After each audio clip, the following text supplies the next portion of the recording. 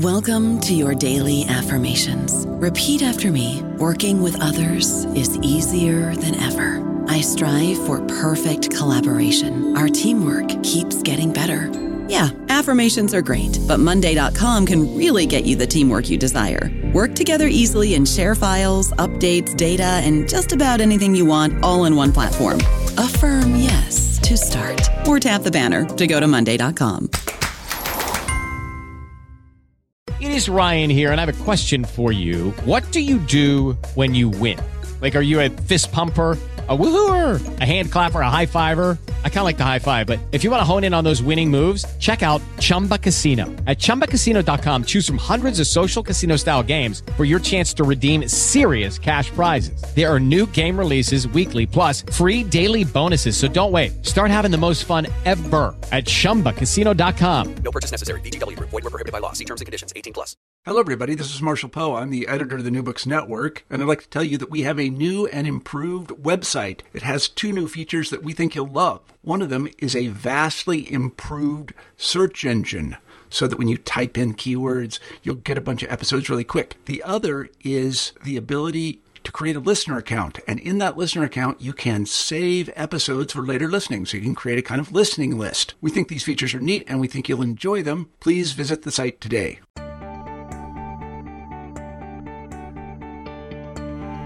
Hello, and welcome to New Books in Psychoanalysis. My name is Tracy Morgan, your host, and today we are very pleased to have with us Dr. John Launer, and we will be discussing with him his book, Sex versus Survival, The Life and Ideas of Sabina oh my goodness, I'm going to screw this up, John Launer. Spielrein, yes? Spielrein. Spielrein. Spielrein. The terrible thing about reading alone is one makes up sounds and how things are supposed to sound. But before we get into the interview, I wanted to introduce the author, and he sent me a brief bio, and I will just go ahead and do as I do, which is to read it, in which I learned that Dr. Launer studied English literature at Cambridge University. Then he trained in medicine in London. He also trained as a family therapist at the Tavistock Clinic and practiced as a family physician in North London for nearly 30 years, combining this work as a family therapist and educator. He's now an honorary lifetime consultant at the Tavistock Clinic, an honorary senior lecturer, which he informs us is equivalent to an associate professor at the University College in London, and the honorary president of the Association for Narrative Practice in Healthcare, as well as one of the founding members of the International Association for Spielrein. Spielrein studies. He's retired as a clinician, but continues an active career in graduate education in medicine, mainly in the area of interactional skills and supervision. He's married to Rabbi Lee Wax and has 20-year-old twins at university. So without further ado, a warm welcome. And thanks for joining us. Thank you very much. Yeah, it's been a long time coming. I think I asked you for this book. Adrian Harris suggested I interview you, or somehow we were introduced. And then, as happens in New Books in Psychoanalysis, time passes until a certain moment emerges in which I think, oh, yes, okay, these books are all speaking to each other somehow in my mind, and I'm ready to read them. So last interview I did was with Ben Fong on Death and Mastery on the Death Drive, and I was reading at the same time your book, and the next book that I will do after yours will be on psychoanalysis and violence. So it's the autumnal moment, and the Death Drive and things relating to it are upon us. So your book finally made it to the roster. It was always meant to, and I'm very glad it has. To begin, can you tell us, as just a way to get started, what motivated you to write this particular biography, this particular book? It has a most peculiar origin. when I was on the staff at the Tavistock Clinic, one of my roles was to help the trainees, the trainee psychiatrists, psychotherapists, and psychologists to learn about management. And we used to design a management game every year in which we divided them into teams, and we assigned the teams to imaginary institutions that they were meant to be acting as leaders of. And purely as a joke, I thought it was a joke at the time, I called one of these the Spielrein Institute. And at the time, all I knew about Spielrein was pretty much what any jobbing therapist knew about her, was that she had an affair with Jung, was also his patient, and I believed at the time, although in fact wrongly, that she was later a patient of Freud. She was actually later a colleague of Freud. Anyway, I used this sort of running joke, I suppose, for a few years in the management game. And then one day it occurred to me this was really quite disrespectful and I should read about her. So I did. I read the two standard biographies of the time by Aldo Caratenuto and John Kerr, and found they were very interesting. Later on, I found they were actually quite inaccurate, but we'll get to that in due course. But I decided I would read some of her own work. So I went to the Tavistock Library and I pulled out her most famous paper, which was Destruction as the Cause of Coming into Being, which she wrote in 1912 and published in the Jahrbuch of the Vienna Psychoanalytic Association. And I have to say, reading the first page was an absolute epiphany. I mean, I almost literally fell out of my chair because it seemed to me on the first page she was doing something utterly remarkable for her time, which is that she was situating psychoanalysis within an evolutionary framework. She was talking about how human beings are torn between the wish to survive, which means looking after themselves, which means conserving their own resources, and the wish to reproduce, which, as she framed it, it entailed losing your own identity, immersing oneself in somebody else, losing one's psychological identity, and in a sense losing one's own physical identity. And she literally describes the conjunction of sperm and egg as a loss of identity, and that she describes this struggle between the wish to look after oneself and the wish to leave progeny, to leave descendants, as the central struggle of human existence. And she describes it as being particularly acute for women for obvious reasons, because their loss of identity in a relationship with a man at all sorts of levels, biological, social, cultural, at every level, involves kind of tremendous risks in a way that to some extent applies to men, but to a much lesser degree.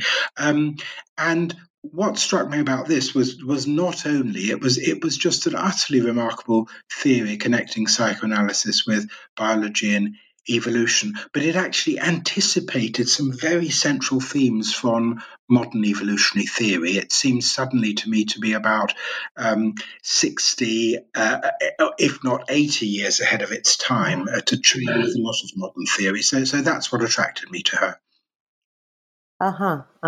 She's nothing if not the word that came to mind. I mean, this was my first encounter with her, reading your book, and I've since read a couple of her papers. But there's a sort of a getting there before many other people, a precocity that fascinates. And I found myself in reading the biography trying to think about her early life, thinking as an analyst, sort of what was in the early life of this woman that arranged her psychically to be sort of in the advance guard regarding, obviously, Freud's idea, that's the most obvious, but regarding language, evolution, schizophrenia.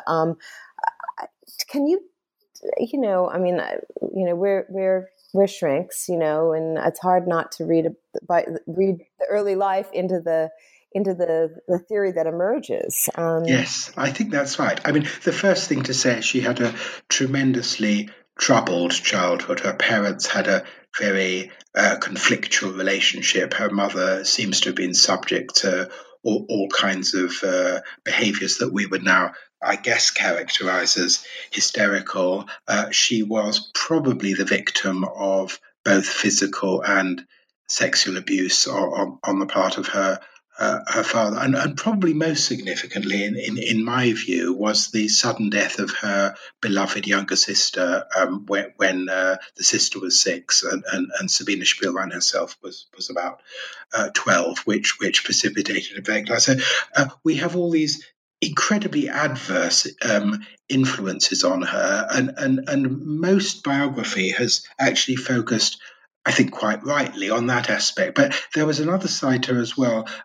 She came from a wealthy, assimilated Russian Jewish family that was tremendously cultured, multilingual. Sabina herself spoke 3 or 4 languages fluently before she was a teenager, and in the course of her life was to publish fluently in German and French as well as Russian, and she also spoke some English. She was a prodigy in many areas. She later in her life she attempted to be a novelist. She was a composer. She was highly regarded as an art historian, and when she was studying art history in Munich after she left her studies in Zurich and after she left Jung, and people were trying to persuade her to become an art historian. So, and she was also a gifted pianist. I mean, there's a whole range of things. So, in thinking of her, the pathological sides of her childhood, I think one mustn't lose sight that she came from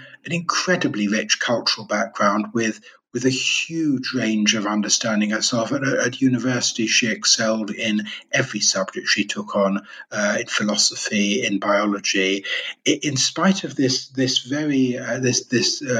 very turbulent relationship with her father, interesting enough, she continued for as long as we know of to correspond with him about the most esoteric philosophical subjects about science, and she actually stayed close to him for the rest of his life, and actually translated some of his work. So it's a very complex picture. It's neither entirely pathological nor entirely a story of a genius. It's a mixture of both.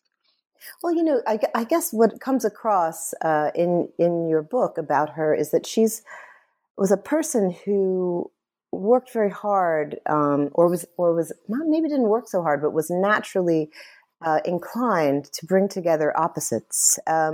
Difference, merger, excitement, disgust, Freud and Jung, disequilibrium, reintegration, sex, death. I mean, and so in just listening to your description of her early life, of these very strong, kind of opposite, opposing forces, one in the direction of creativity and the other in the direction of, either, violence or the cessation of tension, however you want to understand the death drive.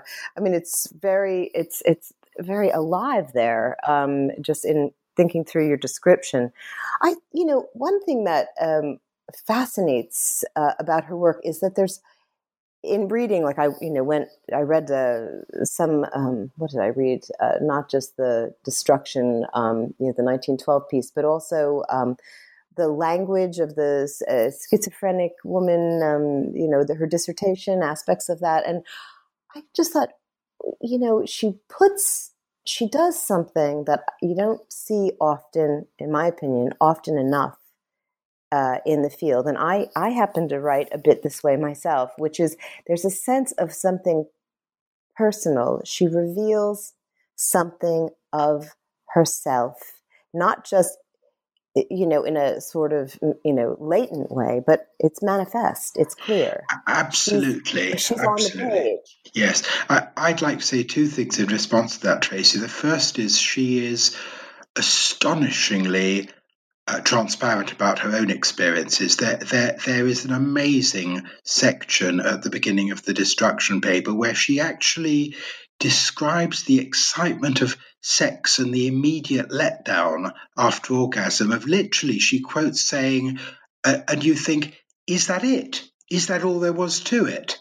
and so there is this theme that she puts herself and her own experience in her papers. I mean, it was the fashion in psychoanalysis at the time to be very personal and offer disclosures, but not to that extent. So that's the first comment I want to make. The second is to say she was throughout her career a bridge builder. She refused to choose between Jung and Freud. She tried way years beyond when anybody else thought that they could possibly be reconciled. She was writing letters to them both, urging them to work together to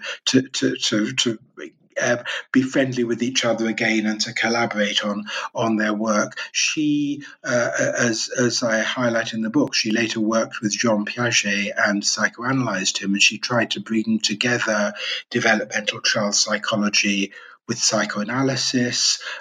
Later on, she worked with Luria and Vygotsky in Moscow and tried to bring together what we would now call neuroscience together with subjective depth psychology and so on. I mean, in her later years in Russia, she was looking at ways of bringing Marxism and what was then called Freudism together. And she resolutely refused to say she was one thing or the other. She resolutely insisted that all of human knowledge should be brought together in this highly eclectic way. I think it was a remarkable achievement. Sadly, I think it also contributed again and again to her being marginalized by Jung, marginalized within the Vienna psychoanalytic community, and then again in Berlin. She was on the fringes of Karl Abraham's group in Berlin, and so on throughout her career, where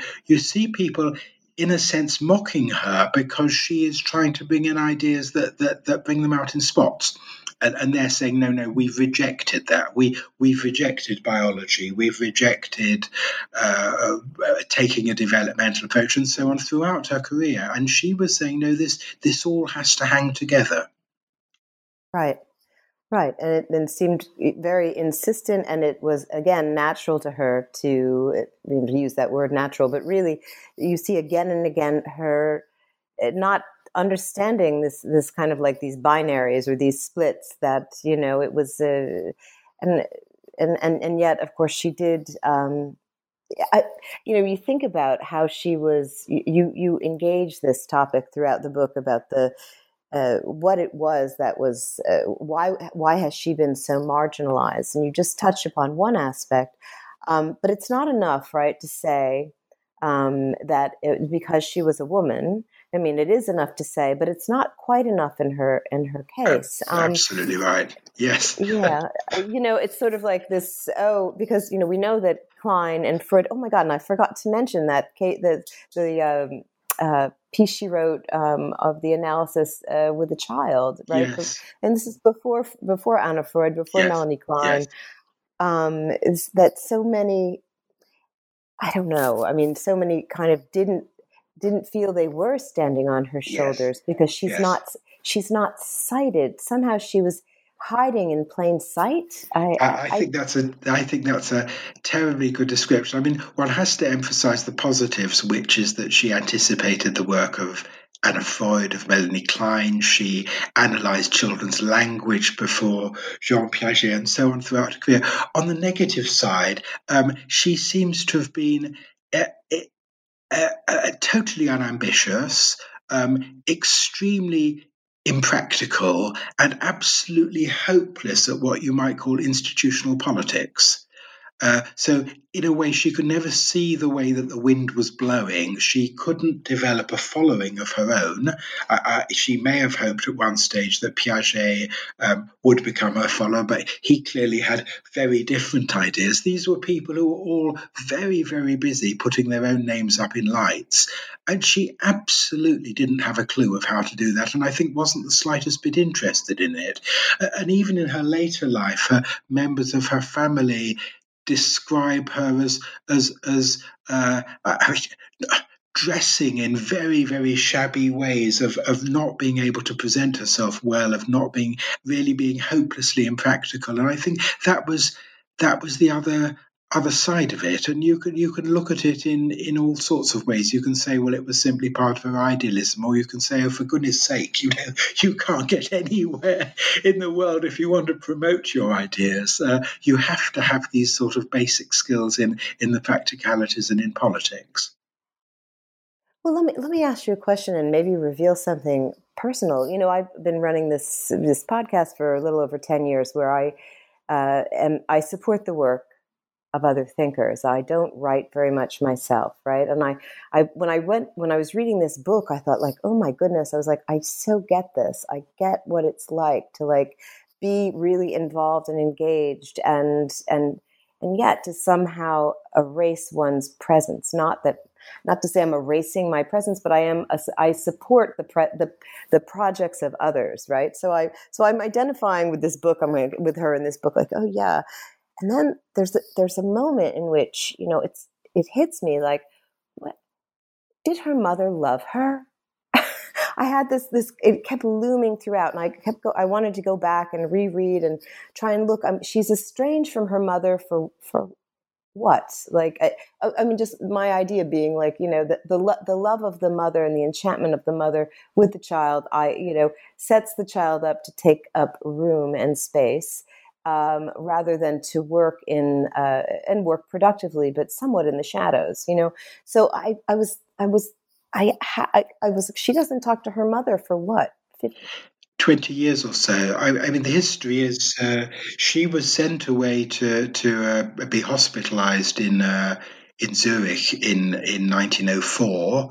Her mother did visit her and carry on visiting her through university and shortly afterwards, and then when she moved to Berlin just before the beginning of the First World War. But she then lost contact with her mother, actually effectively to the end of her mother's life, which I think was in the early 1920s, in 1923.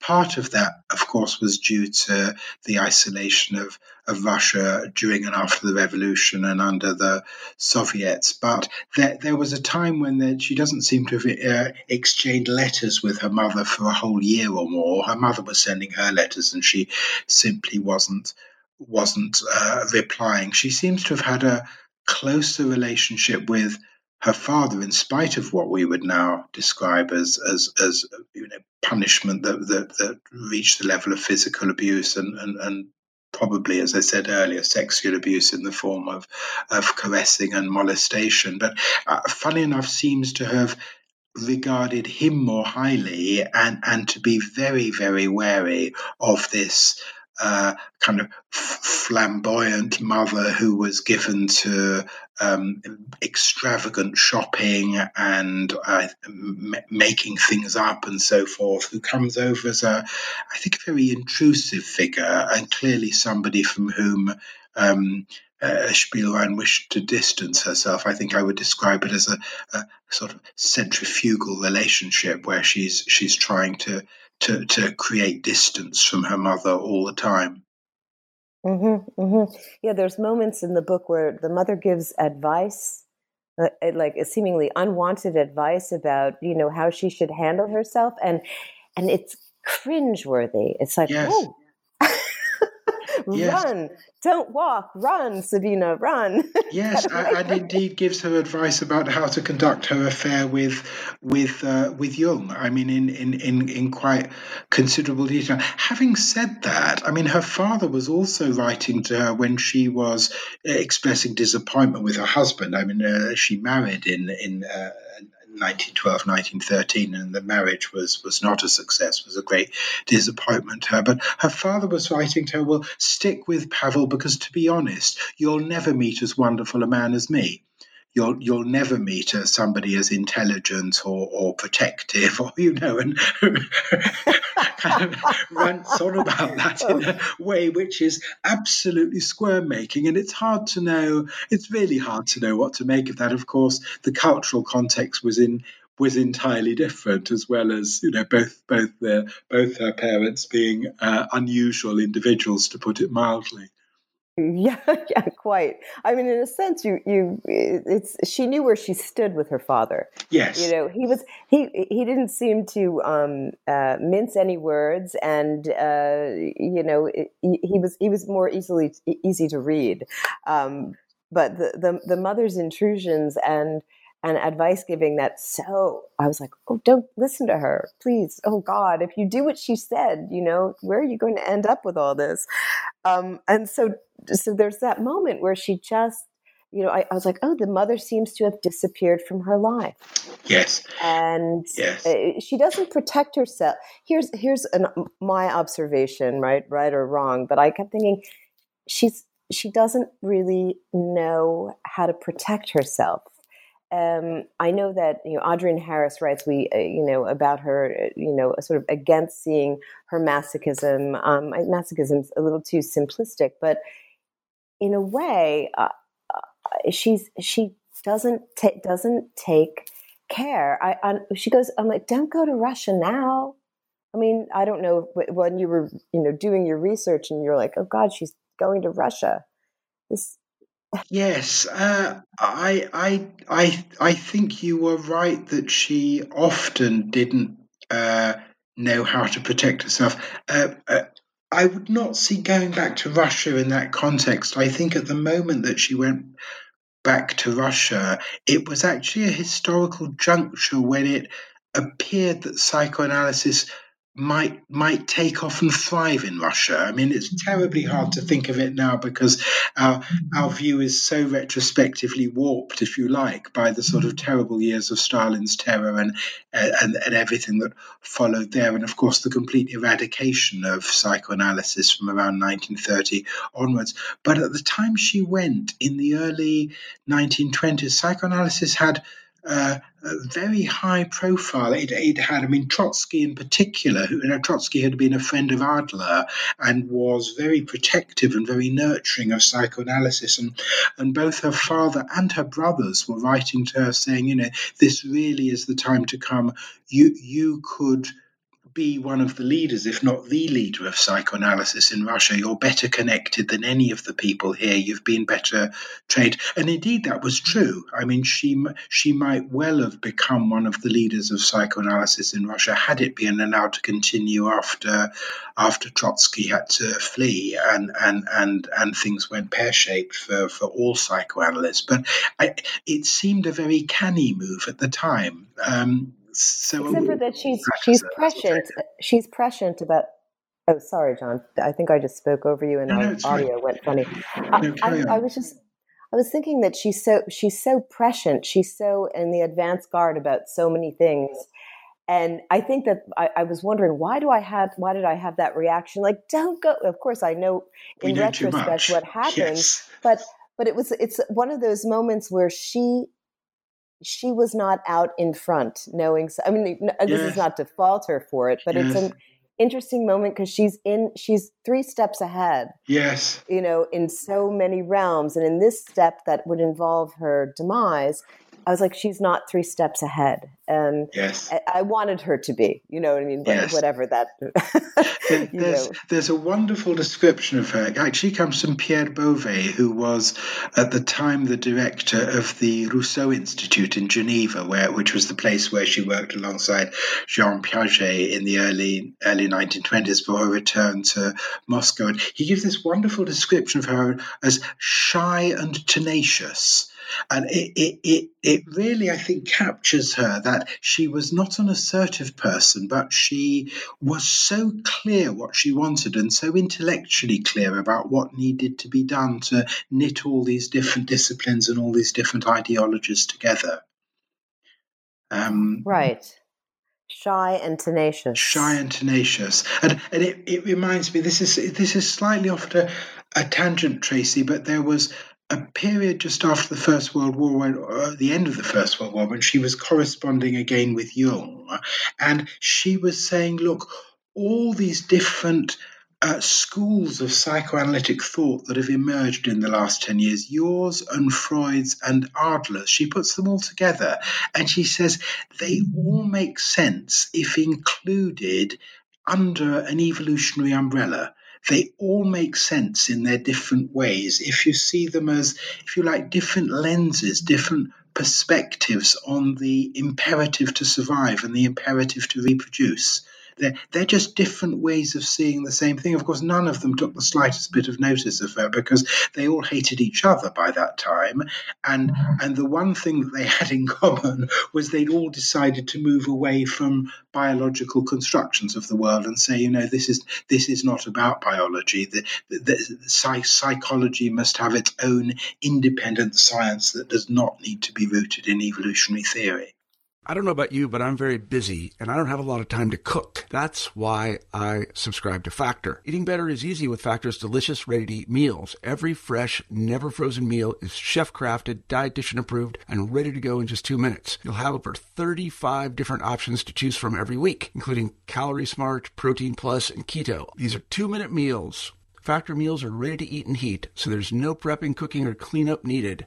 They're flexible for your schedule. Get as much or as little as you need by choosing your meals every week. Factor's the perfect solution if you're looking for fast, premium options with no cooking required. Sign up and save. We've done the math, and this is important. Factor is less expensive than takeout, and every meal is dietitian approved to be nutritious and delicious. Head to factormeals.com/NBN50 and use code NBN50 to get 50% off. That's code NBN50 at factormeals.com/NBN50 to get 50% off. Right. And can you say more about her? Gosh, I mean, we have her work on language, evolution, schizophrenia, sort of early death drive contribution. We have, what am I leaving out? Child analysis. Child development. Right. I mean, there's so much there that she is. The book, it works to create a story of the unfolding of a life that seems extraordinarily, and it's very organic when you read it. You're not like, oh, what's she doing over here and over there? She's linking. Everything does link together for her and does hold together, I think, sort of intellectually, like of a piece. Absolutely. And yet the resistance she was met with, right? So, can you speak about? I mean, I don't know that a lot of listeners, they're all over the map, of course, but a lot of psychoanalysts and fellow travelers who aren't thinking a lot about evolution in this moment. Can you flesh out for us some of her contributions to evolutionary psychology? Can you add or help us to understand this better? I think I have to say she never wrote directly about evolution. She never proposed any evolutionary theory of her own. What you do find consistently throughout her writing is this insistence that we need to think about what we do to survive, and we need to think about what we do to reproduce and why we do it. And for example, she says in the Destruction paper, she says something like, I insistently disagree with Freud when he says that the drive for sex is about pleasure. Pleasure is essentially simply the hook. The actual bait is reproduction. We seek pleasure because, in a sense, we have been programmed by evolution to seek this very high degree of pleasure because it is the thing that is going to make us survive. I mean, now she would say it's the thing that's going to make our genes survive, although she wouldn't have used that language at the time. She writes in the same paper of her own masochism, and she says, to make sense of masochism, in a sense, you need to see it as a strategy to square the circle between the need to look after ourselves and the need to surrender to somebody else. There is this impulse that we struggle against but actually can't resist, to surrender to somebody else, to abase ourselves before somebody else. So she puts things within that framework, which is so much in keeping with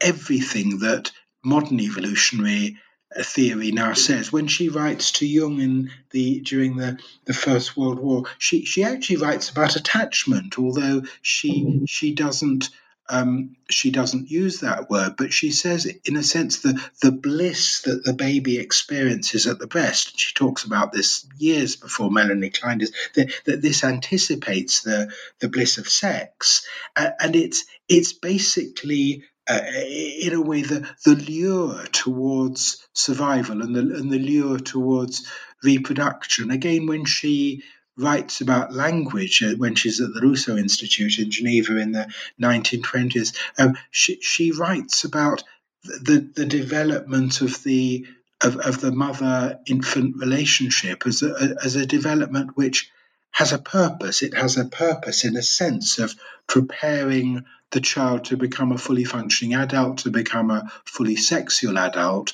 and therefore a reproducing adult. I mean, I'm to a certain extent having to translate what she writes into modern terms, because it doesn't leap off the page at you. She doesn't write it directly and say this is evolutionary theory. But if you know anything about what modern evolutionists are saying, well, what has emerged from attachment theory, for example, it's entirely consistent with that in a way that, to the best of my knowledge, no other writers of the time, no other psychoanalytic writers of the time were being consistent with. And if listeners are interested, I have written a paper for Psychoanalytic Inquiry a few years back on sex and sexuality from an evolutionary perspective, and there is a whole section on that, on Spielrein's ideas and how they chime with what we would now call neo-Darwinism, or the modern consensus on evolutionary theory.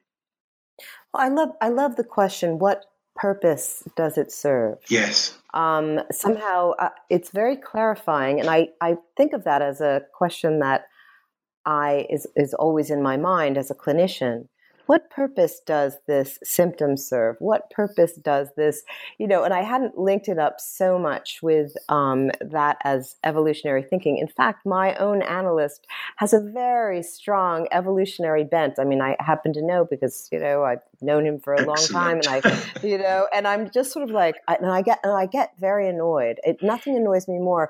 And, like, I'm a woman of a certain age, I came of age in feminism, and my, my critique of sort of the biological, the importation of the biological into the psychological. But now I'm old enough, right? Now I am old enough to go, God, the body really does play a role. And what was I thinking in my 30s and 40s, 20s, 30s and 40s, wanting to negate that role? So I was much more I'm more primed to. I was a little more open. I was surprised, having railed, no, absolutely not. What do you mean? What does this mean for women? We all are. I think we all are, and men as well as women. I think we've come through a particular period of psychological beliefs to accept that there has to be some kind of synthesis of biological ideas with psychological ones, and there's just so much going on now. I mean, I'm thinking of neuropsychoanalysis. I'm thinking of the work of people like Daniel Stern, that's bringing all this together. And what is terribly sad in a way is that there was this 50, 60, 70-year hiatus when psychoanalysis separated off from biological psychiatry, and the two were barely speaking to each other before they all started to converge again. So I think we're in a very exciting period now where all these things can be reconciled and all these things can be said. Well, I think maybe that brings us to a question I have for you. I know that there's a conference that's forthcoming in Warsaw. Indeed, yes, it is in Warsaw, Poland. Do you want to give the details? Yes, it's on April the 2nd to the 4th next year, 2020, in Warsaw. It is the first conference of the International Association for Spielrein Studies, and I'm very proud, along with Adrian Harrison, Clara Nashkovska, and Henry Lathan, to be on the steering committee of that association. It rose indirectly through my biography, the association, because after I'd written about it, a lot of people got in touch with me, and I was able to pull together a network of scholars, and it's from that network that the association has formed. But the conference is not only about Spielrein, it's called Spielrein and the Early Women Pioneers of Psychoanalysis, and we're looking at, if you like, women who have been forgotten or erased. Adrian Harris uses the phrase "erased" a lot, of women who disappeared from the collective memory of psychoanalysis, and yet in their different ways had remarkably prescient ideas that, sometimes the men took them over without acknowledgement, but sometimes they disappeared without trace, with people only discovering them in archives later and discovering how important they were. So we're celebrating Spielrein and all of those women. What about my goodness, is any inclusion of Dorothy Tiffany Burlingham? Will she be a part of that group? Interestingly, we have decided quite explicitly to exclude Anna Freud and Melanie Klein, because their profile is so high. I don't think anybody's proposed a paper on Dorothy Burlingham. It would be very interesting if they had. We are including something on Lou Andreas Salome, and there are one or two other reasonably well-known analysts. Margareta Hilferding, who was actually who preceded Spielrein as the first woman member of the Vienna Psychoanalytic Society, although she left with Alfred Adler just as Spielrein arrived. I mean, literally on the same day. But somebody is talking about her.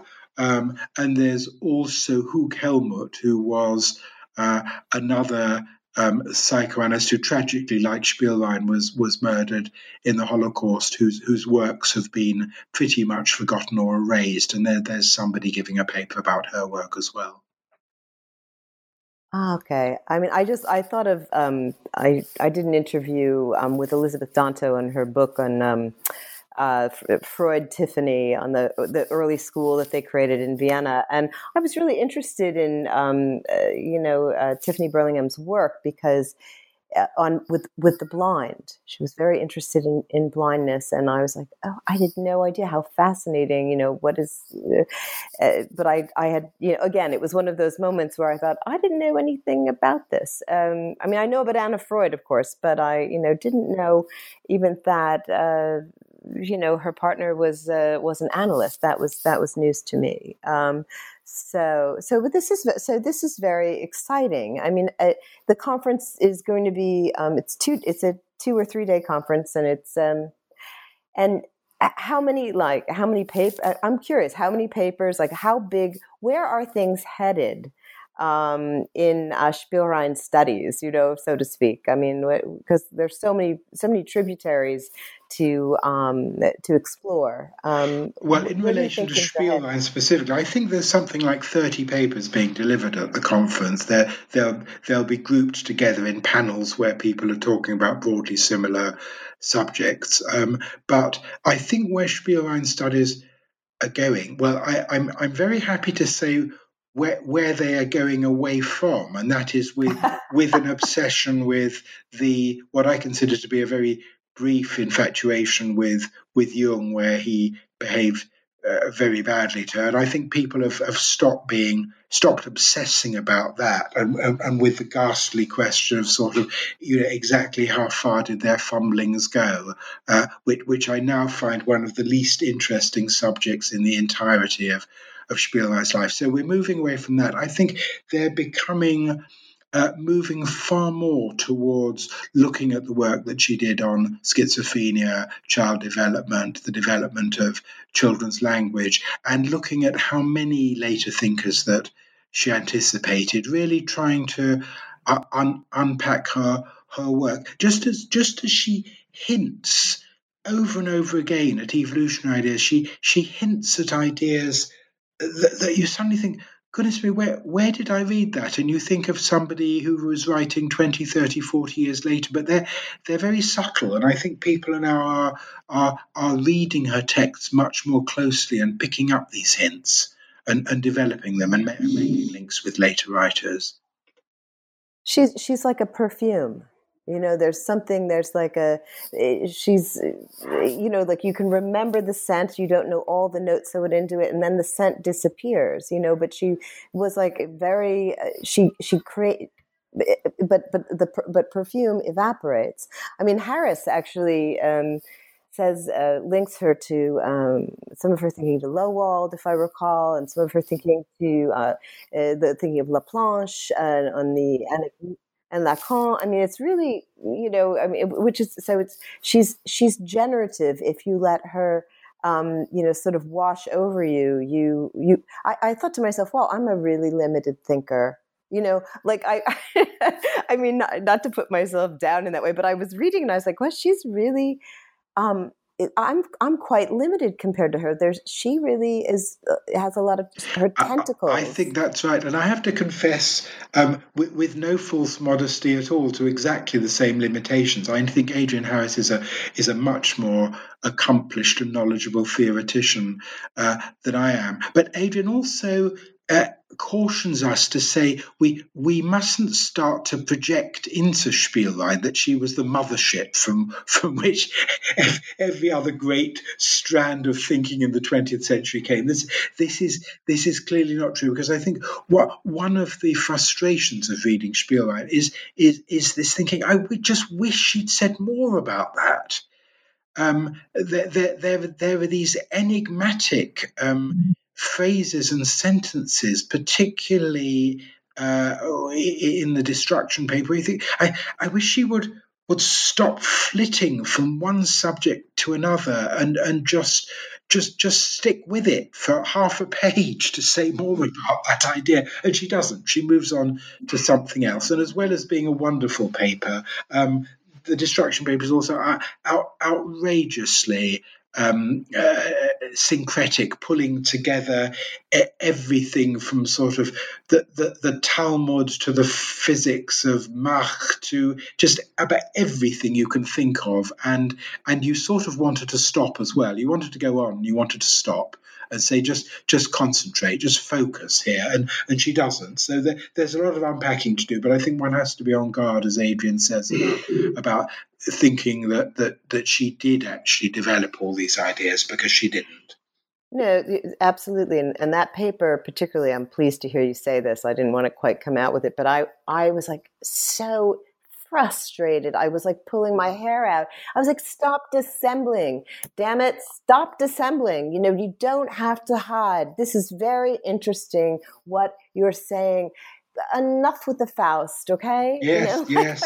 Or the Nietzsche, or Anaxagoras. I mean, you name them, they're in it. I think in my book I counted up the number of authorities she cites, and I think it's 40 or 50, but she really is all over the place.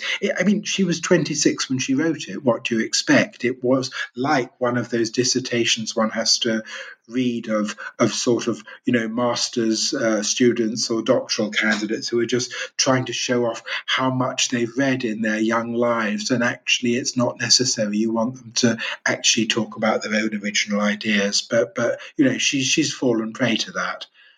Yeah, I think she's fascinating also as and I don't know if there's been a lot of writing about her technically as her technique in the clinic, her technique in working with people, but there are those in the field of psychoanalysis who have had their psychotic breaks, who have had their breakdowns, and have then sort of through the experience of breakdown have become rather extraordinary analysts and groundbreaking in terms of technique, some of them. And for myself, I thought, wow, that's this. I wanted to get a better sense of her. I mean, I'll have to do more reading, but a better sense of what she's like, what it would be like to be in the room with her. Because I think people that have breakdown knowledge, that have really suffered and entered treatment and sought help and then come into the field are quite different animals than those that just want to come into the field.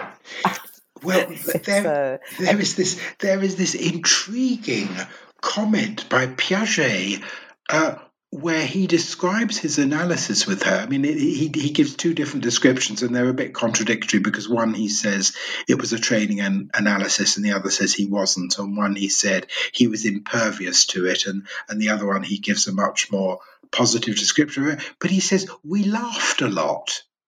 We laughed a lot. I mean, the image not only of Piaget and Spiellein laughing together, but also from much of her writing, one gets this idea of sort of tremendously earnest, serious, intensely intellectual person.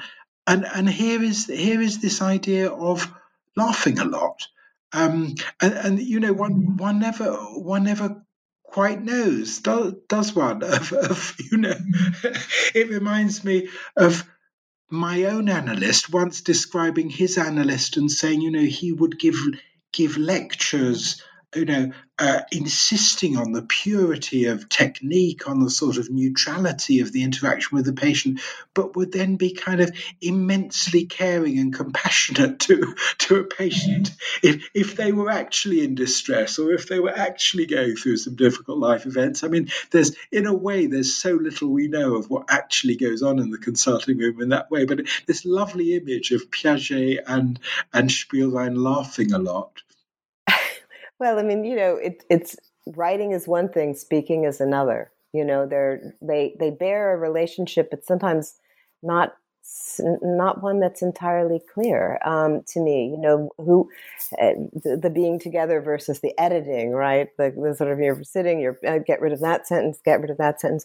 So I find myself quite interested in what getting more of a sense of her in the room as a clinician, and because I really believe people with breakdown knowledge who come through to the other side make some of the most extraordinary clinicians that the field has, and many of them are not necessarily well known.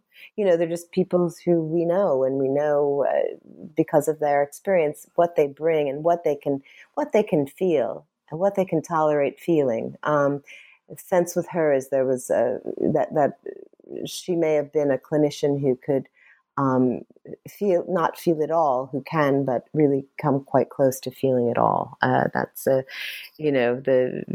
oppositions and the attempt to no voice is ever wholly lost. That I kept thinking of that phrase while reading this. So we're just about out of time. I was going to ask how did Jungians respond to your book? I wanted to give this quote from her, which I just thought, oh my God, this is from the Destruction paper. I think, where love reigns, the ego, the ominous despot, dies. I don't know if this is from your book or just from my. I thought, is that where id was, ego will be? Is that where the subject was? Lacan, there I must come into being. What? I don't know.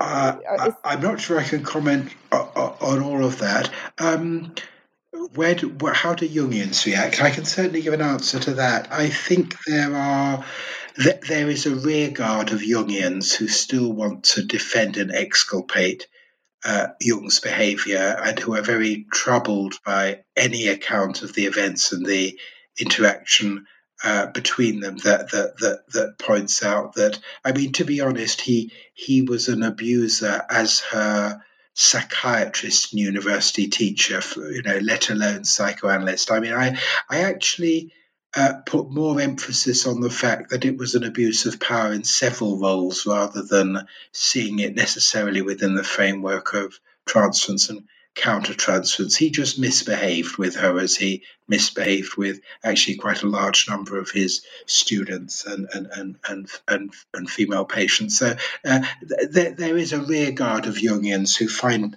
that hard to take. I have to say, the majority of Jungians nowadays, probably the vast majority of Jungians, actually have stayed with his theories, but are no longer uncritical of the man, whether it's to his misogyny, whether it's to his anti-Semitism, whether it's to other rather unattractive aspects of his personality. And those Jungians have no problem with the book. I think they're grateful for the very close analysis that I've carried out. I have to say, I did a reassessment of the entire relationship just as a standalone paper in the International Journal of Jungian Studies a few years back, and that's available. And really, for anybody who wants a compressed summary of the relationship as I see it, entirely based on the documents, I mean,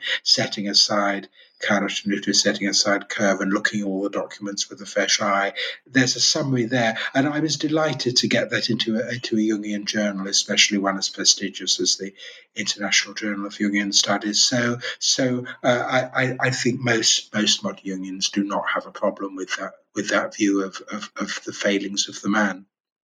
And I can't help but to think that Spielrein would have been very pleased with your ability to sort of build that bridge and get published, because really this book draws a line in the sand. I hope so. Okay, and it has. I mean, okay. I see what's coming. You know, what's coming. In the aftermath of this book and its wake, you see a whole a different approach to Spielrein. So you drew a line in the sand, and yet you built the bridge to the Jungians, and they said, yes, we'll publish. Yes, we'll publish this here. I hope she would. I hope she would have approved. She never repudiated Jung. It's very important to recognise that. I mean, Freud was pushing her to say, "Can't you see what an awful man he is? Can't you uncover the hatred that lies below your idealisation?" And she resisted that, just as she resisted criticising Freud to Jung. So I hope she would acknowledge the bridge building that I've tried to do. Yeah, and Freud should have, he didn't know. It's negative suggestibility. She's going to, resist that. Absolutely. Like the plague. Yes. So, yes. Yeah. Yes. So thanks, Dad, but I'm going to do the opposite. Yes. So you can count on me for that. So I think, is there anything else that you wanted to say for the listeners to, know about the book, about any your future projects, aside from the conference regarding Spielrein, or really anything else? Really, just to say thank you for making the emphasis of this interview on the whole of her life, the wide range of her achievements, on her eclecticism, on her importance as somebody who anticipated so many ideas and so many different fields of modern thought. And it's been wonderful to have an opportunity to say something about that. Yeah, I'm very, your book sets the interview up to go broad, and to go wide, and to which is a real accomplishment. So it's been a pleasure, listeners. Stay tuned for more. Next up is Manja Steinkohler, Vanessa Sinclair, and Psychoanalysis and Violence: Lacanian Perspectives. And just one more reminder for people who wanted to hear Anna Fishzahn and myself being interviewed by Harvey Schwartz from the IPA's podcast Off the Couch, On and Off the Couch. Oh, I might have gotten that wrong, but you can go IPA Off the Couch and you'll get there. If you want to hear Anna and I talking about what it's like to be analysts who interview authors. If anyone's interested in that, you can find us there. So all for now, John Launer, thank you so much. Thank you for your time and for your book. Okay, bye-bye. Bye-bye.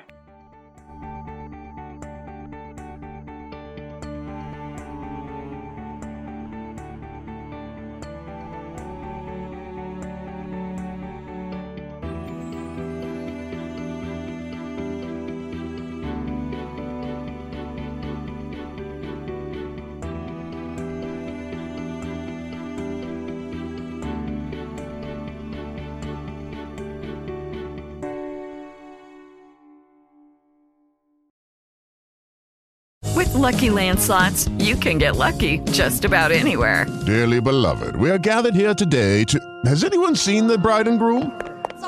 Sorry, we're here. We were getting lucky in the limo and we lost track of time.